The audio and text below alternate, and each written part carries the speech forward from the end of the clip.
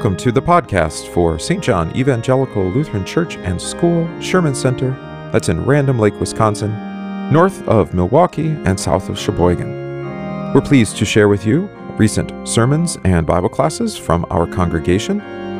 We welcome you to join us for Divine Service Sundays at 9:30 a.m. and Wednesdays at 7 p.m. We have Bible classes currently offered at 8:15 a.m. on Sunday. Join us to receive the Lord's Word and His gifts.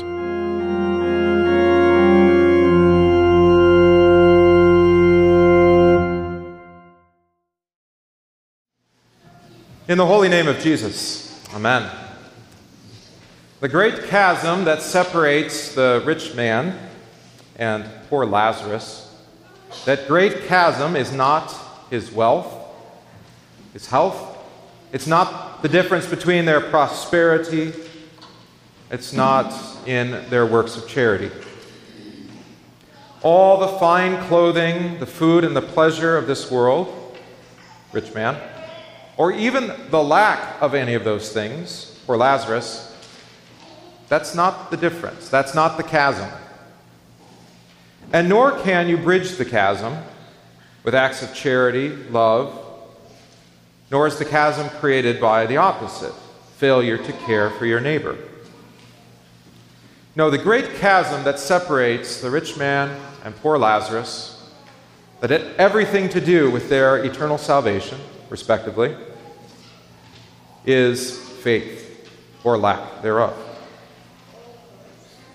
We learn from the gospel today that faith does not come by receiving or by giving earthly gifts.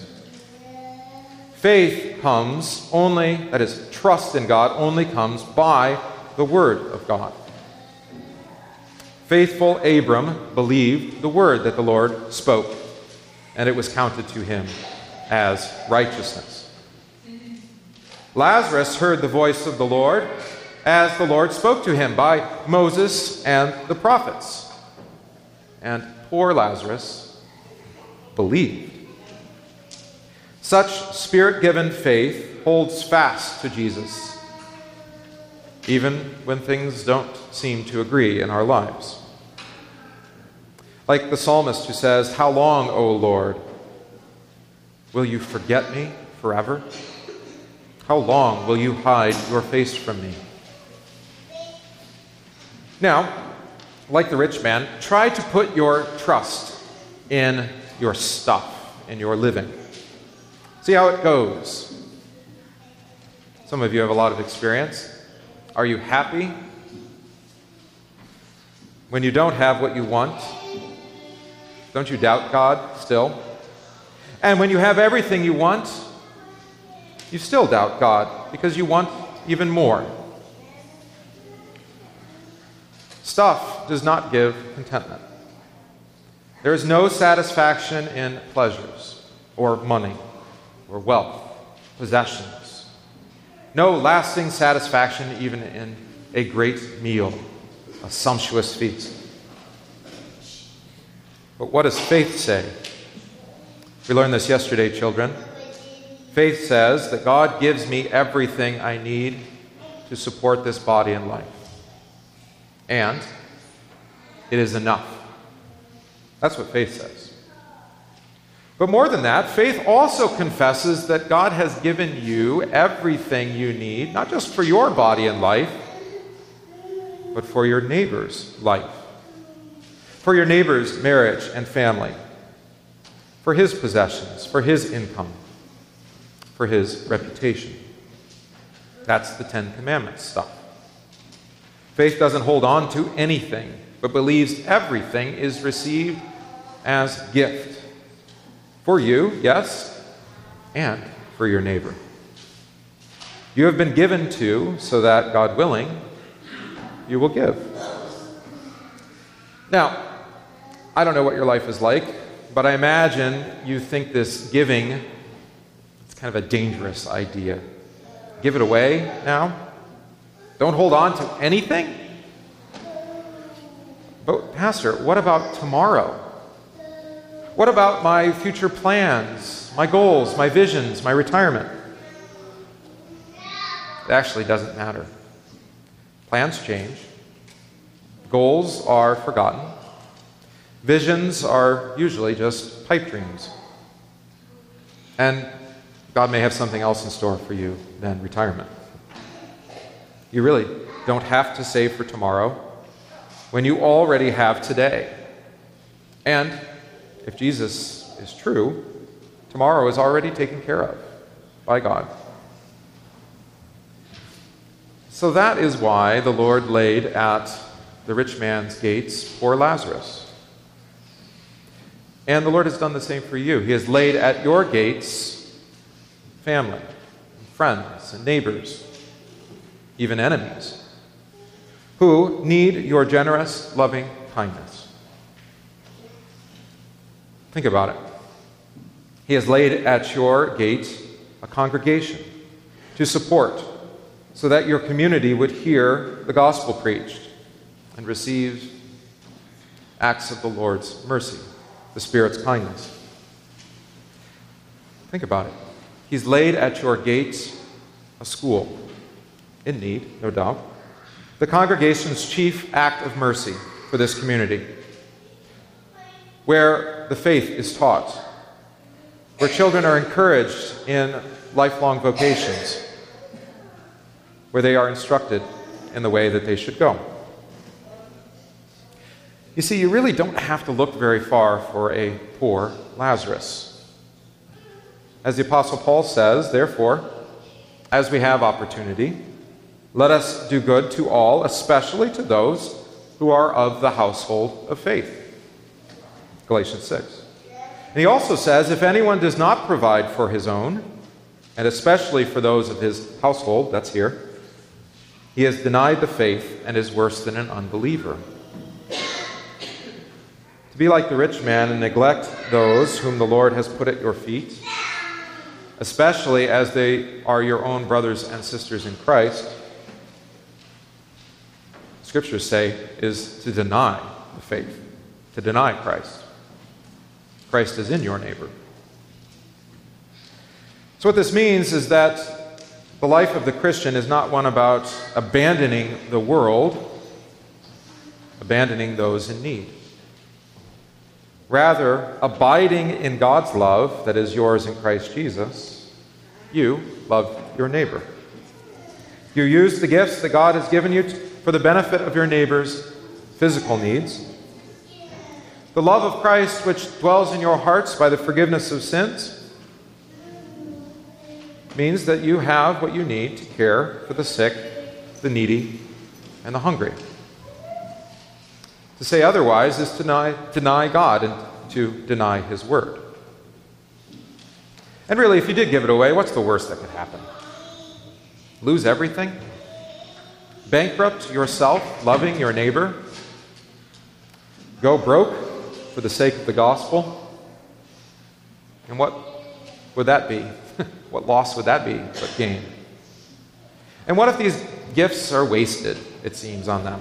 So what of that? Or as the hymn says, what of that? You see, there's nothing in this world, there's no wealth that can match the poverty of the heart. That is, when all your earthly desires disappear and you're left alone. Not quite alone. You're left with Jesus and His Word alone. That's actually what we long for. To have not a care in this world, but Christ, who makes us truly rich. As we sing, Jesus is our priceless treasure. Only Jesus is worth holding on to. Everything else can go. As a matter of fact, it ultimately does anyway. So consider Lazarus. Yes, he is poor, quote unquote, but he has been clothed with the robes of Christ's righteousness. His purple robes are Christ's precious blood.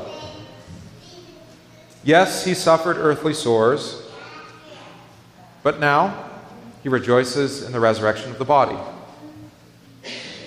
He suffered famine for a time, but now he feasts. the heavenly banquet of Christ's own body and blood for him, the feast that never ends. And what does Lazarus mean, after all, his name? Does anybody know? Lazarus means one whom God helps. Maybe just doesn't quite help in the way that you would expect. But let's also avoid one other confusion that may have come into your mind today. You could give everything away and still not have the one thing needful: Jesus. Even if, hypothetically speaking, the rich man had given away everything he had to the poor, lacking faith in the Word of God received by Moses and the prophets, he still would not have attained heavenly joy. Without faith, it is impossible to please God. Without faith, this work, even as generous and as charitable as it looks, would avail the rich man nothing. But Pastor, another one too, what about us who have so little to give? You keep talking about giving wealth away. What about us? Well, you've probably heard about giving time and talents before, and that's true. But there's one thing that every one of you have: overflowing. An overflowing cup, the scriptures say, for your neighbor. And that gift, no other confession, no other religion has, and no one else can take from you, and never runs out. And it's this: you are forgiven in Christ Jesus. You are forgiven today. You're forgiven tomorrow. You are forgiven forever. And specifically today, the Lord forgives you for your miserliness, for your greed, and for your neglect of neighbor. You are forgiven in the name of Jesus. Amen. That's the good news today. God isn't holding any of this against you, because Jesus died on the cross of Calvary for that too. He has set you free. Free to stop counting, free to stop judging, free to stop worrying or being afraid, free to start living for your neighbor. Thus, no matter what, the greatest gift that you have is one that you will always have. And that's to speak Christ's word of forgiveness and new life to all.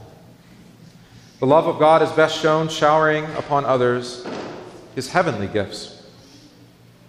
Yes, you love your brother in his body, but also, and even more importantly, into eternity, caring for his soul, proclaiming forgiveness, life, and salvation to all. For all need that gift. Charity and other acts of love might provide opportunity to love, but the greatest love of all is to give the love of Jesus. Because the ultimate love of God is the love known to you by Christ in his cross, his death and resurrection for you.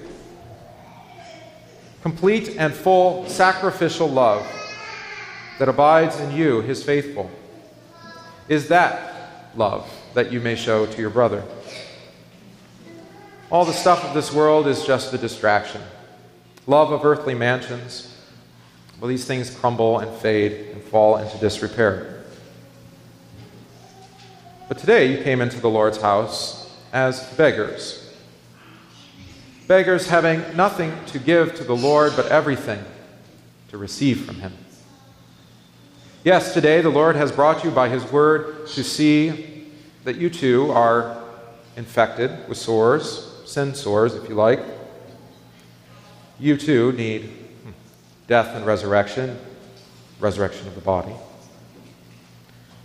And you are hungry and thirsty, maybe in your body, but especially in your soul. Hungry and thirsty for righteousness, begging to receive even crumbs that today fall for you from the Master's table. This is the love of God that is yours in Christ Jesus. Abide in this love, and in this love, love will be perfected in you. May God grant it in the name of Jesus. Amen.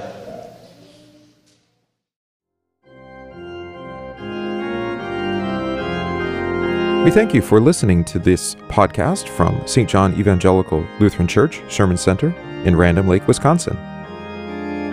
If this podcast is of benefit to you, please consider supporting the work of St. John by visiting stjohnrandomlake.org, that's stjohnrandomlake.org/support, and give today.